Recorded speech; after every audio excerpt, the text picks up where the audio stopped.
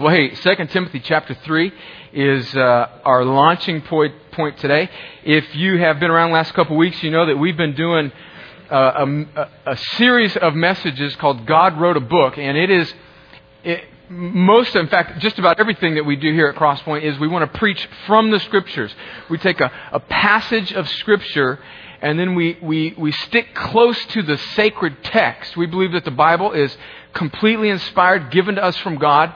And so we think that it's the most profitable thing we can do is preach from the Scriptures, not listen to the preacher's thoughts about the world, but listen to the biblical writers' thoughts that God inspired them to write. And so we preach, and that's called expositional preaching. It means that you're taking the Scriptures and you're preaching from the Scriptures. It doesn't mean that you're starting with a thought and then you're trying to grab Scriptures from that. So that's I want you to know that. That's a very high value here. We take Scriptures and we preach from them. That's what we do a vast majority of the time. These last 3 weeks, though, last 2 weeks and today, we have been doing a series about the Bible. So more than preaching from the Scriptures, we've been talking about the Scriptures. And today we're ending that. So we're going to start in kind of a diving board. We're going to spring from 2 Timothy 3, which is where we've been starting from the last couple of weeks. And today I want to wrap up this series of messages about the Bible. We spent the first week kind of doing the nitty-gritty work of talking about archaeological and manuscript proof that the Bible is a spectacularly unique book. You can't prove anything. You can't prove that the Bible is definitely the Word of God. If you could prove it, then faith would not be an element of the Christian life. I mean, you can't prove that George Washington crossed the Potomac or the Delaware or one of those rivers. Was it the Potomac? Is the Potomac even a river? Okay, so I know my American history very well. California State High School. But you can't prove history, but you can look at a book that is so profoundly unique that all of the evidence points to its veracity and its reliability. That's what we did the first week. Last week we looked at how the Bible is put together. It's this beautiful mosaic that when you see it from a bird's eye view, it makes this incredible sense. I mean, it's just this beautiful structure. And so we looked at that, at what the Bible, how it fits together. And today, I'm going to read this verse and then I'm going to make 7 quick points. I hope to move through them quickly. And then we're going to settle on take about 15 or 20 minutes, and I'm going to talk about the overarching message of the Bible, and we're going to start in Genesis, and we're going to end in Revelation. And so I hope you brought a lunch. No, I'm just kidding. We won't be very long. Well, let's read 2 Timothy chapter 3, verse 14. And this is the Apostle Paul who's writing to a young man named Timothy about the Scripture. This would be a great scripture to memorize about the Bible. This is one of the most definitive statements in the Bible about the Bible itself and how we come up with this doctrine or this belief that the Bible is, in fact, the very words of God. And this is what Paul writes to Timothy. And he says, "But as for you, continue in what you have learned and have firmly believed, knowing from whom you learned it, and how from childhood you have been acquainted with the sacred writings." In other words, in this case, the Old Testament, and now we can extrapolate that to mean the entire Bible, the Old and New Testaments for us, which are able to make you wise for salvation through faith in Christ Jesus. And then in verse 16 he says, all Scripture is breathed out by God. In other words, it literally comes from God's mouth into the heart and minds of over 40 men who wrote this text over a span of 1,500 years, who at various times knew or were somewhat aware of or not aware of at all that they were being used by the Holy Spirit in an authoritative, eternal, timeless way to record the writing and the record and the revelation of God. God breathed it out through men, and it is now profitable for teaching, for reproof, for correction, and for training in righteousness, that the man of God may be competent, equipped for every good work. Well, let's pray and ask God to help us benefit from today. Lord, we love your Bible. It's stunning how beautiful it is, and how it has endured centuries of persecution and attack, and how it comes handed down to us through the careful and meticulous ministry of thousands of men who copied it page after page before there was modern technology. It is spectacular when we think about how we have and can be very confident that what we have today is in fact the Word of God. And God, I pray that you would just help us pause for a second and realize that we're not coming to just an ethic book or a textbook or a set of moral principles, but we are coming to the truth.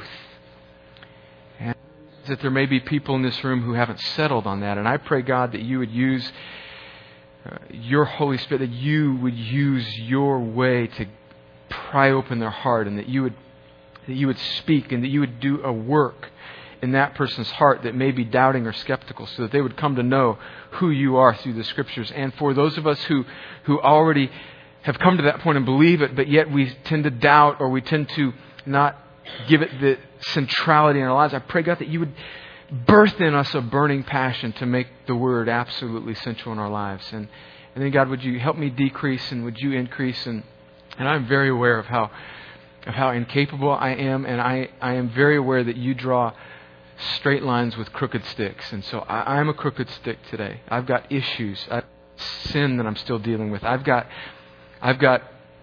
insecurities. And so, God, would you, in spite of me, would you use me to draw a straight line so that we can understand more clearly who you are and this beautiful thing that you've done for us by giving us the Bible. This for the praise of Jesus, for His glorious name. Amen.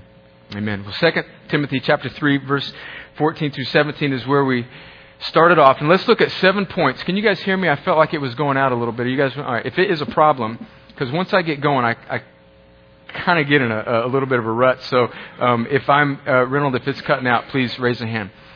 7 things I want to say, and then we're gonna walk through the Bible. Number 1 is that the Bible is by far the most unique, most majestic, and trustworthy historical book. We spent a whole Sunday on that. If you weren't here and you want further unpacking of that, get the CD or download the podcast of 2 weeks ago. There is insurmountable manuscript evidence that the Bible is the most historically reliable historical book in the history of antiquity. I mean, there's no refuting this. There are, in the original language that the Bible was written in, there are over 5,000 handwritten manuscripts compared to the next book of antiquity, which is Homer's Iliad. There's 643 of those. And if you counted the other languages, Latin and the other languages that the Bible was written in a handwritten manuscript over the centuries before there was a printing press, there's over 20,000 manuscripts compared to 600. So that doesn't prove that the Bible is the Word of God, but it does give us evidence that it is by far the most unique, most majestic, and by far the most trustworthy and historical, reliable book that you can find. That means that when you are reading the book of Luke, or that when you're reading Ezekiel, or when you're reading Philippians, God's going to have to do a work in your heart to convince you that it is in fact His words, but you can know beyond the shadow of a doubt that it is the very words that Luke and Ezekiel and Paul and whoever wrote the Scriptures. So it is spectacularly trustworthy. Secondly, the Bible, and I hope this encourages you because it encourages me. The Bible is very, very, very hard to digest. It is so huge. By its sheer volume, 66 books written by over 40 men on 3 different continents of a span of 1,500 years in many different genres. Some of it is prophetic. Some of it is historical narrative. Some of it is letters to churches. Some of it is apocalyptic imagery. Some of it is really confusing. Take heart in the fact that the Bible is very difficult to digest. And I mention this often, but one of the Bible writers, his name is Peter, the man who was with Jesus during His earthly ministry, says at the end of his letter in 2 Peter chapter 3, 15 and 16 about Paul, who's one of the other apostles that writes some of the New Testament books. He says, look guys, some of what Paul wrote is hard to understand. So the Bible is hard. It's hard to digest. And let me just make one little sub-point off of that, is that because it's so difficult to digest, it is something that you can't just snack on. There is a whole industry of 3 minutes to a closer walk with God. I mean, Really? I mean, really? I mean, okay, but don't trick yourself into the appetizer approach to the Scriptures. It's impossible to take this incredibly magnificent work and to cherry pick it, to just take you gotta commit. And that's another one I point, so I'm not going to get. In fact, it's the next point. And point number 3, understanding the Bible is a slow, lifelong pursuit. It's a slow, lifelong pursuit. And just one little subpoint to this is that one of the best things that you can do as you're engaging the Scriptures is not act like you know more about it than you already do. I became a Christian on March 16th, 1989. I was a senior in high school. I was 18 years old. And I had spent most of my life actually going to church, but regrettably, I went to a church that didn't preach out of the Scriptures. They didn't. The guy would get up and read some story or whatever, and then we'd do it and leave. And so I didn't really know anything about the Bible. And then 3 months later, after I became a Christian as a senior in high school, I went away to college, and I was in this church situation in college where I was a Christian for about 3 months, and I kind of was trying to, because of my insecurities, prove to everybody that I knew a little bit more about the Bible than I did, and I didn't. And so I was running this game, and it was false, man. It was just, and it really stunted my growth for the first couple years in the Scriptures because I was trying to act like I knew what I was talking about, and I didn't. I didn't. And I'm not getting any buy-in from any of you guys. Evidently, you guys are the holy ones. I don't know. I mean, it's like I grew up on the Mexican border, and I kind of grew up semi-fluent in Spanish. But I grew up semi-fluent in Spanish around a bunch of my Mexican friends who also spoke English. And so when we came up against some word that I didn't understand, they would say, they would speak it in English. And then the first time I went out of the country to a Latin American country where nobody knew English, I kind of had this pressure to act like I knew Spanish, and they were like, brrr, and I'm like, slow it down, man. So don't be, no posing is what I'm saying. No posing, all right? The Bible is a lifelong, slow pursuit to understand it. And that brings me to point number 4, which is that the Bible should produce a deep, deep, deep humility in us. There's a funny thing about kind of religious circles and church culture is that once a person kind of starts to understand the Bible, oftentimes it can start to have the absolute reverse effect on that person. It kind of produces like a pride and an arrogance in them. You know, and isn't that sort of crazy? Because the whole deal about the Bible is it produces this amazing humility, not arrogance in us. And so let's be careful that as we grow as a church and as you grow as a Christian, to remember that the Bible, when you read it and when it really takes a hold in your life, you begin to see people that are dreadfully sinful. You begin to see them much more graciously and with much more humility. Listen to this scripture. It's in Hebrews 4, verse 12. One of the classic scriptures about the Word of God. This is what the writer says. Hebrews 4, verse 12 and 13. It says, "For the Word of God is living and active, sharper than any two-edged sword, piercing to the division of soul and of spirit, of joints and of marrow, and discerning the thoughts and intentions of the heart." And verse 13, listen to this. It says, "And no creature is hidden from His sight, but all are naked and exposed to the eyes of Him to whom we must give account." The Bible should produce a deep humility in us. It reminds me of that resolution by one of my heroes of the faith, a man named Jonathan Edwards, who was used mightily by God in the Great Awakening in America in the 1700s. And he wrote this.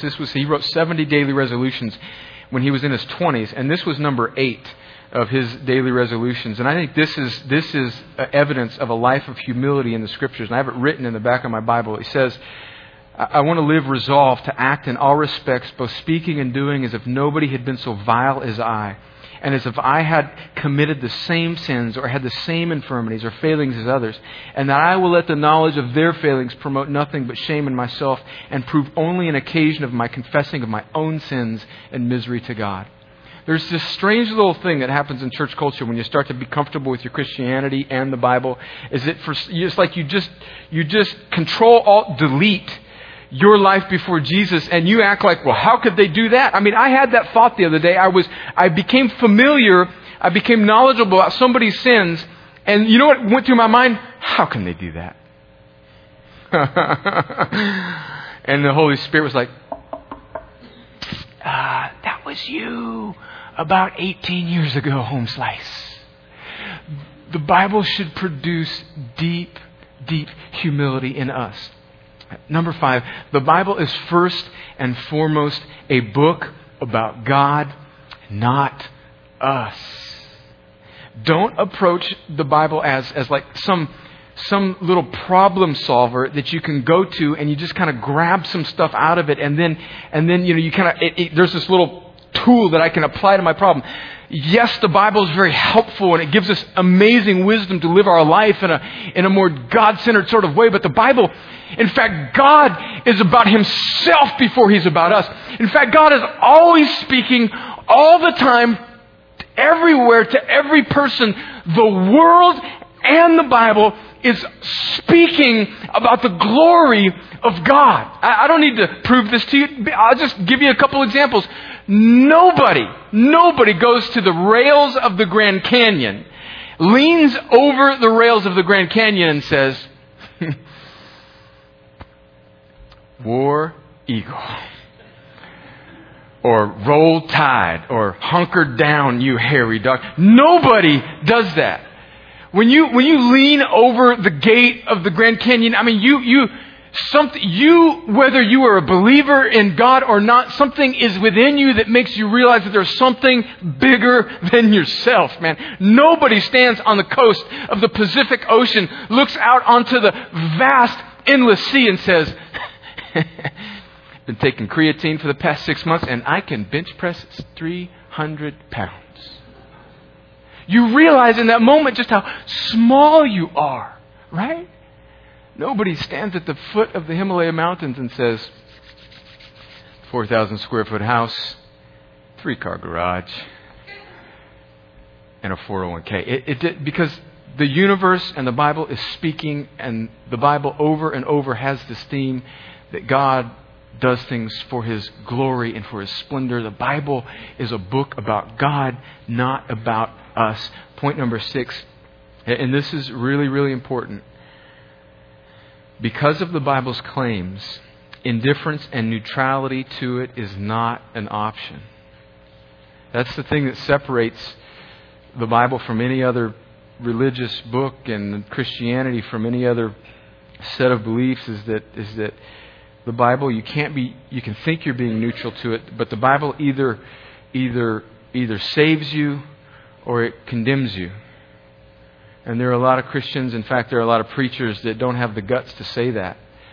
But that's true. The Bible is exclusive. It calls the world to reconciliation in Christ alone. And it makes statements like John 14:6, where it says, Jesus, in fact, says that I am the way, the truth, and the life, and no one comes to the Father except but by me. And then one of His apostles says in Acts 4:12, he says, there is salvation in no other name except for Jesus. There's no other name given under heaven by which men can be saved. And so the Bible, listen, you can act like, well, it's a good little book. It's a very helpful thing for the development of Western civilization.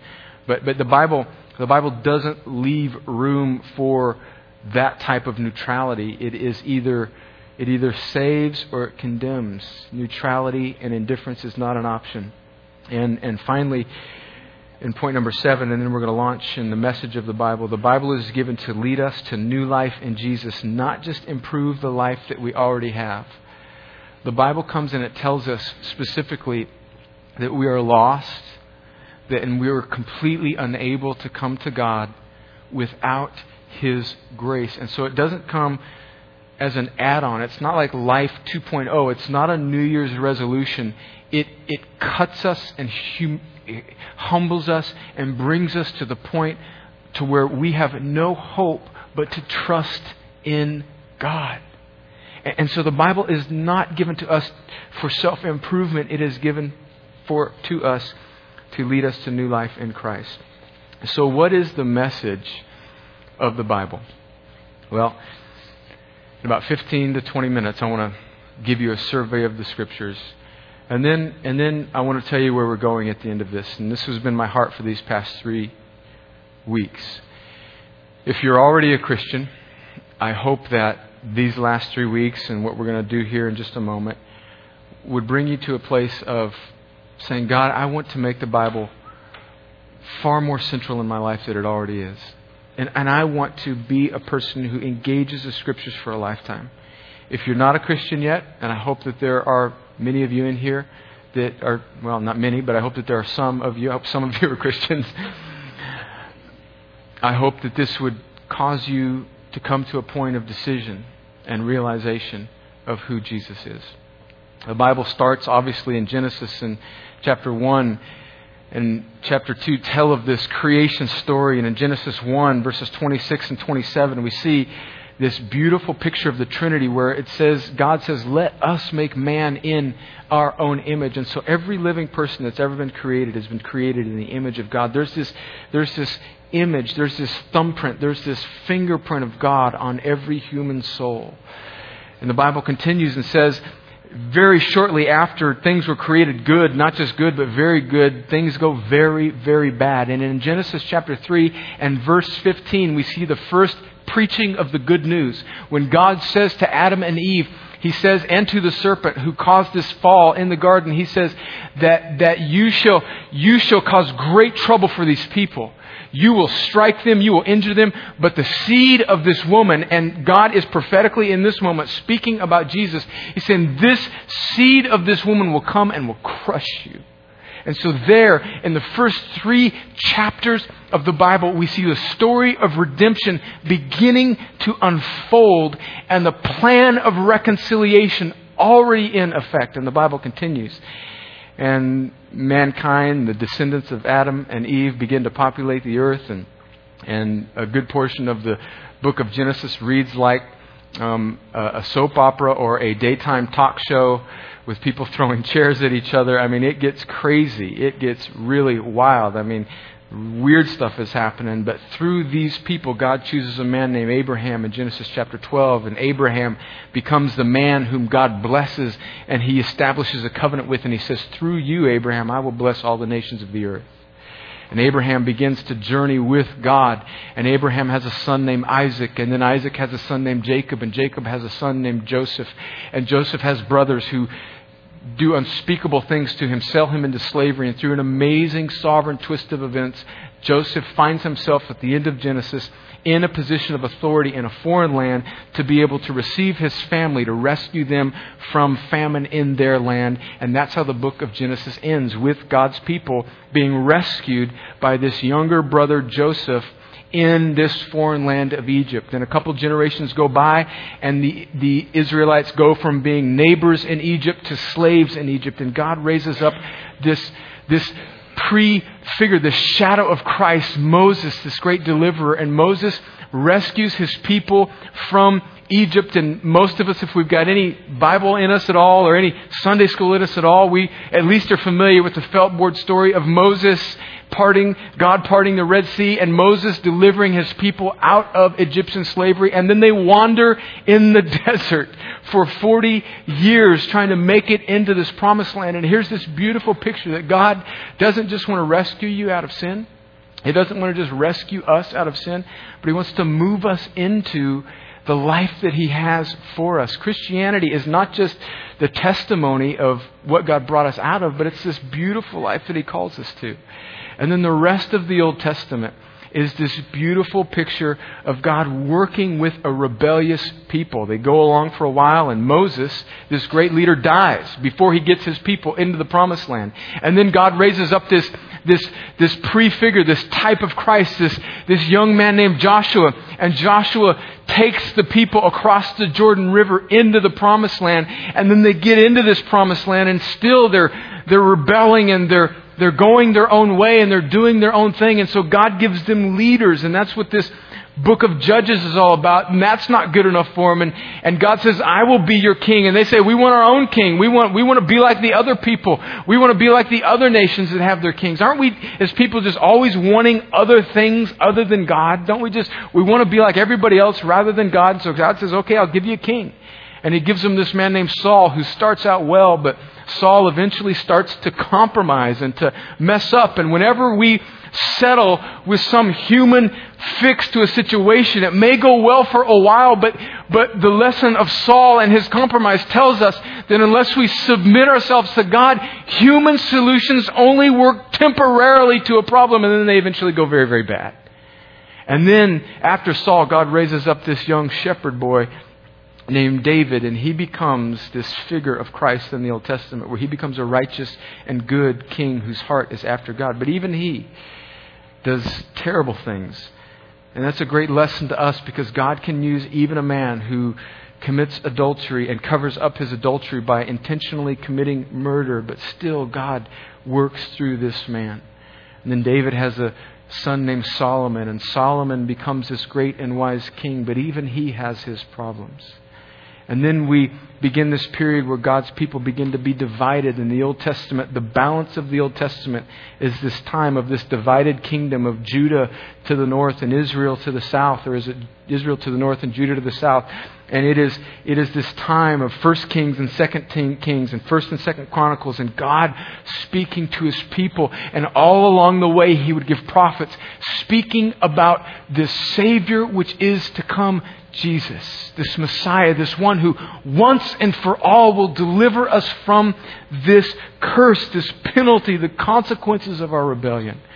And He'll send a prophet like Isaiah, and Isaiah will say in his beautiful letter, he'll say that the Son is coming, and His name is a Counselor, Wonderful, Prince of Peace, Mighty God, and He's coming to rule and reign. And the people at that time would say, we're not quite sure we understand, but there's this promise given of Jesus coming once and for all to make all things right. Then Jeremiah, this prophet, comes along, and Jeremiah, again, he's the weeping prophet who speaks to his people saying, come back to God. And then God raises up this man named Ezekiel, and Ezekiel establishes through Ezekiel, God establishes this covenant, and He says, there'll come a day when I will take your heart of stone and I will take it out of you, and I will give you a heart of flesh, and I will cause you to walk in my statutes. And so God is speaking to His people. He's wooing them back to Himself, and He's promising that one day a deliverer, a Savior, a Messiah will come. And the Old Testament continues, and this great leader named Nehemiah is in this position of authority, and he leads his people back and unifies his people and leads them back to the holy city of Jerusalem and rebuilds the wall. And through him and several other men, the city is rebuilt. And that's where we are at the end of the Old Testament in Malachi. And in the last book of the Old Testament, there's this promise of this one coming where the prophet Malachi says that the Son of Righteousness will rise with healing in His wings. There's this continual plea from God that there's this one coming who will once and for all take care of the problem of human brokenness. It was the message of the Old Testament, and it is the same message that is to every person in this room, that things are broken, they're not the way they should be, and God is solving that problem through the person and work of His Son Jesus. And then the Bible says in Galatians chapter 4 and verse 4, this beautiful verse, it says that when the fullness of time had come, God sent forth His Son to be born of a woman born under the law, to redeem those who were under a curse of the law. Why did God allow Jesus to be born at the time He was during the Roman Empire? Well, from the 400 years from when God's people, we last know what they're doing in Malachi, until the 400 years when Jesus comes, they go from Egyptian captivity to Babylonian captivity to Persian captivity. And then during those 400 silent years, the Roman Empire takes over. And the Romans are these amazingly ingenious people who build these roads and establish this network of language, and they adopt the Greek culture. And so everybody across the Roman Empire and the known world at that time is speaking Greek, and there's all these roads going from Rome throughout all of Italy. And so in that time, when the skids were greased for the propelling of the gospel and the good news, God, in that very strategic time, uses an evil Roman Empire for the preparation of the sending of His Son, so that when He comes and when He lives on the earth and when He dies and when He resurrects and when He ascends, and then when He calls men to tell His story, the roads and the language are set. And so then we see the gospel come. Jesus comes, and Matthew's written to these Old Testament Jews. And Matthew encourages these people that God called initially. And so Matthew is full of these points where he says, and it fulfills the prophecy. Remember in Isaiah when he said this? And that's what Matthew is connecting for these ethnic Jews. And then the Gospel of Mark is written for these Gentiles, these pagan people who become Christians, who are living in the Roman Empire and who are under the rule of a strict and authoritative and strong government. And so the Gospel of Mark is strong and strict and authoritative, and it says Jesus immediately comes and He does these things. So the Gospel of Mark is for a certain set of people, and then the Gospel of Luke is for a certain set of people, the skeptics. And Luke says, hey, I'm a physician, and I have studied this for some time, and I have written an orderly account of all that Jesus was purported to say and do, and I've investigated some things that people said, and I've checked them out with first-hand sources, and now I'm delivering to you this gospel about this Jesus. And so the Gospels there's not just 4 Gospels, there's these 4 beautiful, like arrows pointed at 4 different types of heart, the Jew and the Gentile and the skeptic. And then John comes as this gospel written to this Greek world that is so self-prideful in their own ability to reason. And he uses the Gospel of John to cut through their rationalistic human reason and say that no, there's this God who speaks even in that context to a lost, prideful people. That's why there are 4 Gospels. And then there's this book of Acts that tells the story of God's men who are taking this message in the face of great persecution. We're not talking about not being able to pray in schools, and we're not talking about the silly little things that we deal with in America. We're talking about under the threat of Roman persecution and an emperor named Nero who was skinning Christians and using them as oil to burn the lamps in Rome. Under the threat of that persecution, these apostles are spreading the gospel through the Roman Empire in the book of Acts. And in Acts chapter 8 and 9, God raises up this murderous, completely antagonistic man named Saul, who he knocks off of a horse, and he says, "You will follow me now." And then later on his name gets changed to Paul, and he becomes the apostle to the Gentiles in the Roman Empire. And the rest of the New Testament, by large account, is an account of his spreading of the Gospels. And then this man Paul, he begins to write letters. And after Acts, he writes this magnificent manifesto of truth, and it's called the letter to the Roman church. We know of it as Romans. And we read Romans, and it makes very, very clear the way of salvation. All have sinned and fall short of the glory of God, and that the wages of our sin is death. But that while we were yet sinners, God sent His Son Jesus to die for us. And if we will confess with our mouth that Jesus is Lord and that He rose from the dead, we will be saved. And Romans is the first letter we have in the Bible to a church making very, very clear exactly the set of truth, the core belief of Christianity that we have. So God gives it to establish His truth.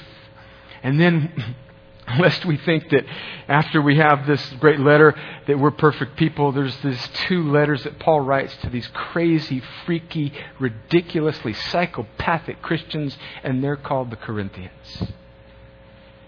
And he writes to the Corinthians 1 letter, and in 1 Corinthians 5, he handles this minor little issue about sexual immorality and this guy who happens to be having an affair with his dad's new wife. So he's sleeping with his stepmom, and Paul has to handle that. And then in the next chapter, 1 Corinthians chapter 6, he has to talk about Christians who are suing each other, and so he has to handle that. And then later on in 1 Corinthians, he has to write about the rich Christians who are catering in Carabbas to their feast after church, and the poor Christians who are picking out of the dumpster behind Hart's Chicken, and they're elbowing each other. And so he says, no, it is not about you and your little subculture and how much you have or don't have, but the communion and this meal that you should break together should draw you to Christ. And so he writes this letter to these whacked out people. And that should give us great comfort, and it should also make us realize that the church is a messy, jacked up, sinful, crazy, freaky place. And it's the bride of Christ. So if you hang around here for a while, if this is your first Sunday, aside from the crazy guy up front preaching, you're probably thinking, God, these people got it all together. Hang around for a couple weeks. We don't. And who wants to be in a cute little church where everybody holds hands and sing Kumbaya? That's not life. One of the letters in the Bible is to a church who is jacked up beyond all relief. And he corrects them and he rebukes them. And he reminds them of who they are in Christ. And then here's the other beautiful thing, is that he writes another letter to them called 2 Corinthians. And in 2 Corinthians, you know what he says in chapter 5? To these jacked up, sinful, carnal people who are sleeping with their stepmom, cutting in front of people and suing each other. You know what he says to them in 2 Corinthians chapter 5? He says, now you sinful, pardoned rebels who are very much in progress, you have been given the ministry of reconciliation. And the love of Christ should compel really, really struggling people like us to show the love of Christ. And we are God's letter. God uses messed up people. Is that not comforting? And then he continues and he starts to write these letters to these smaller churches. One is Galatians, and it's this beautiful, beautiful synopsis of the gospel. And in Galatians, they're starting to add stuff on, right? They're starting to add like certain dietary laws of the Old Testament Jews, and they're starting to add certain festivals. And so he writes to them and he says, no, you're being deceived. This gospel that I've preached to you is the true gospel, and lean on nothing but this gospel. And so we maybe think, oh gosh, well, that doesn't apply to us. I mean, we're not talking about festivals or high holy days. But you know what? We do the same thing here. If you sing this set of songs, then you're like the real church. Or if you have this experience with the Holy Spirit, then you're the varsity Christians. Or if you have a stained glass window, or if you have an organ, or if you have cool guys with stonewashed jeans, or if you have a soul patch, or if you have guys that mess up their hair and put gel in it and little streaks of blonde in it, then you're the real cool hypocrite. And none of that is true. And Galatians, the message of Galatians tells us that Jesus plus nothing in 1,000 different forms equals salvation. And for some people it's liturgical worship, and for some people it's high school kids or college kids or post-college kids with a guitar rocking it out, or whatever, however old you are. But it takes on 1,000,000 different forms. And the body of Christ is a many splendored thing. So don't look down the end of your nose at somebody who's doing it a different way, so long as we center our hope and our trust on Jesus. That's the message. And so he tells the Galatians, I'm surprised that you are so quickly deserting the true gospel. And then he says in Galatians 2:20, one of the most magnificent verses in the whole Bible, he says, I have been crucified with Christ. Therefore it is no longer I who live, but Christ who lives in me. And the life that I now live, I live by faith in the Son of God who loved me and gave himself for me. That's the heart of Christianity. It's not about me anymore, but it's about God who lives in me. And then he writes this letter to the Philippians, lest we think as modern day Americans that everything should go well for us. He writes this letter from prison, and he gives it this amazing twist. And he doesn't say, hey, come break me out, boys, because you know I could be more effective if I were free to preach the gospel. He says, oh, isn't this great? I'm in prison now. Now I can preach the gospel to the Roman guard. And God has used what has happened to me for the furtherance of the gospel.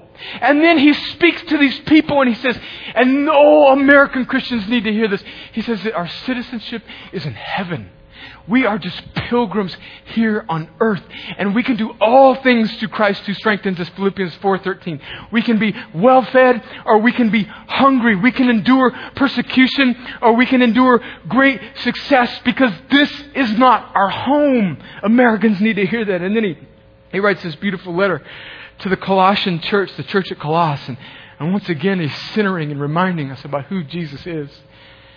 And he says in Colossians 1, verses 15, 16, 17, and 18, he says about Jesus, He is the image of the invisible God.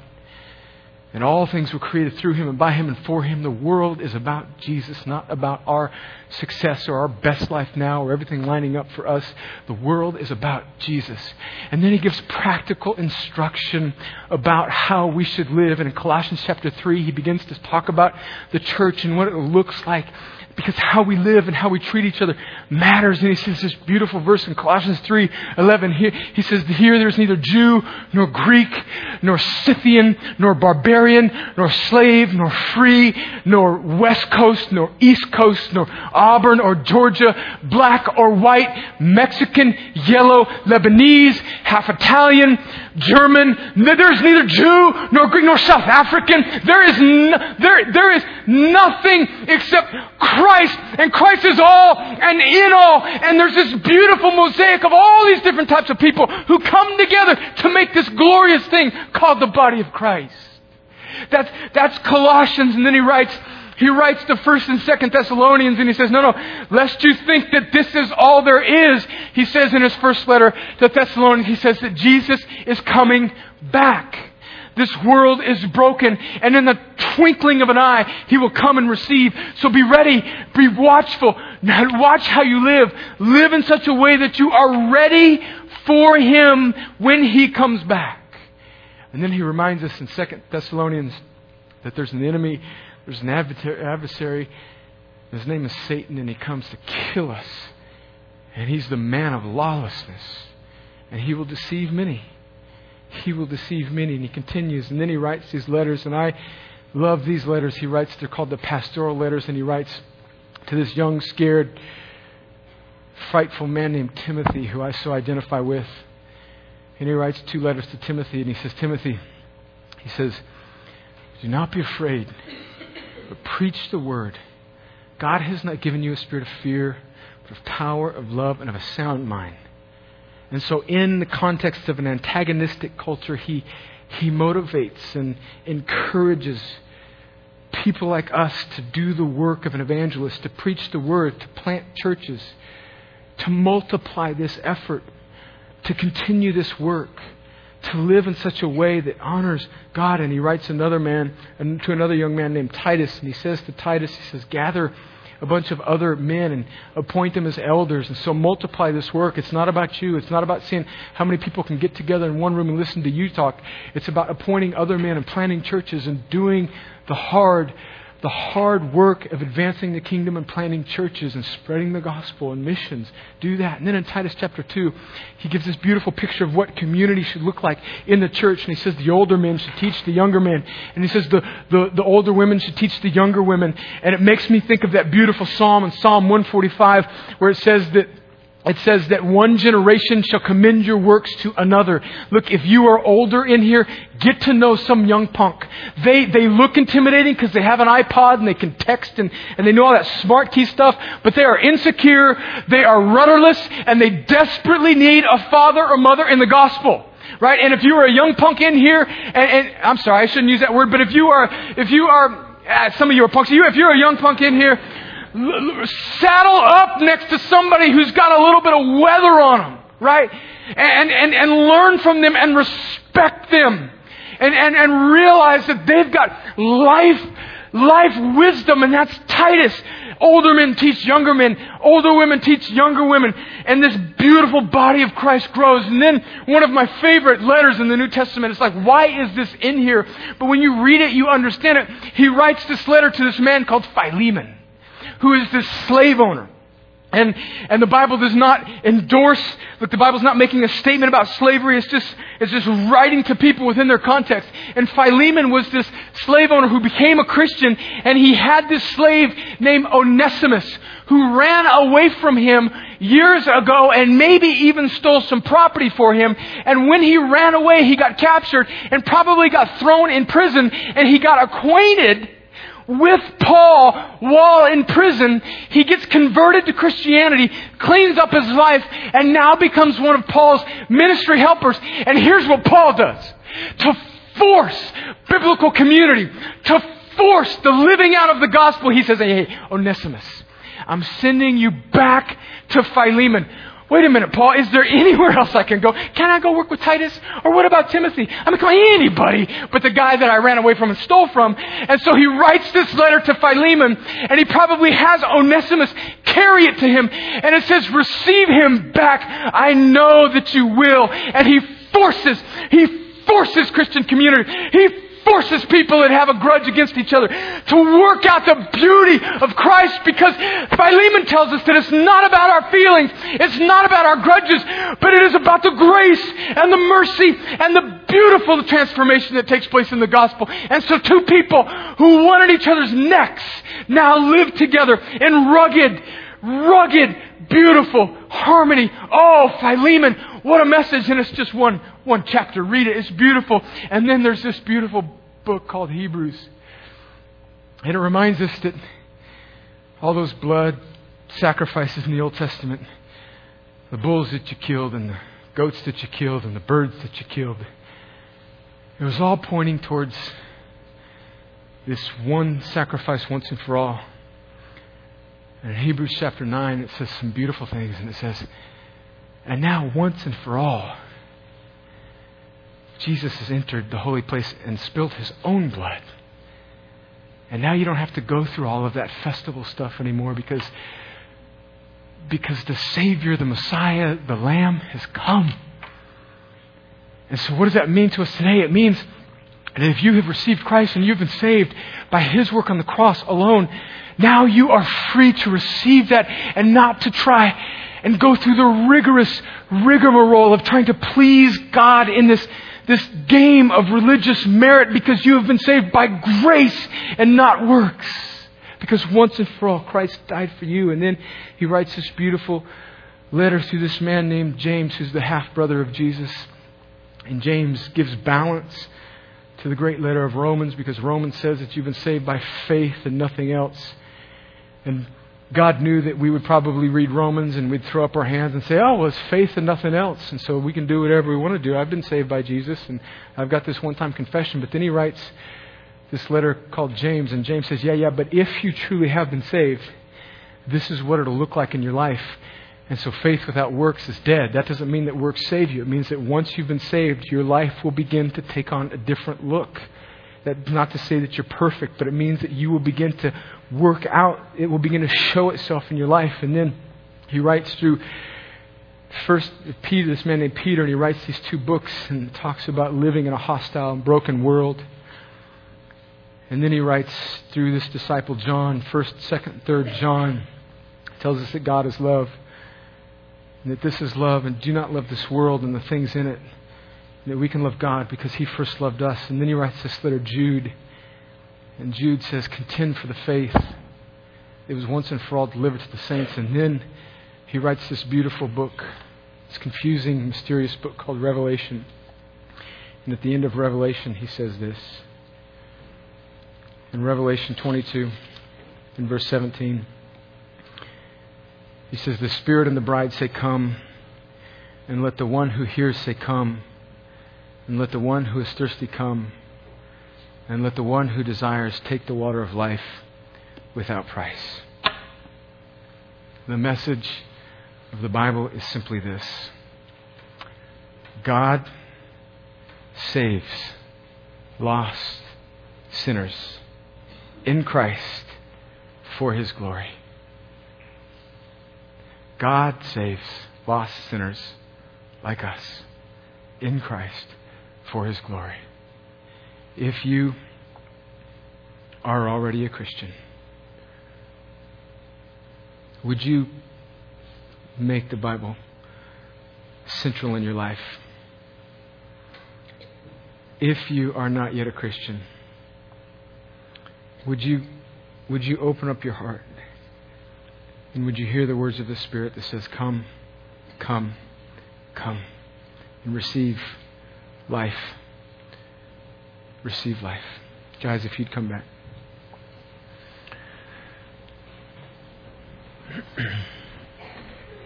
Let's bow our heads.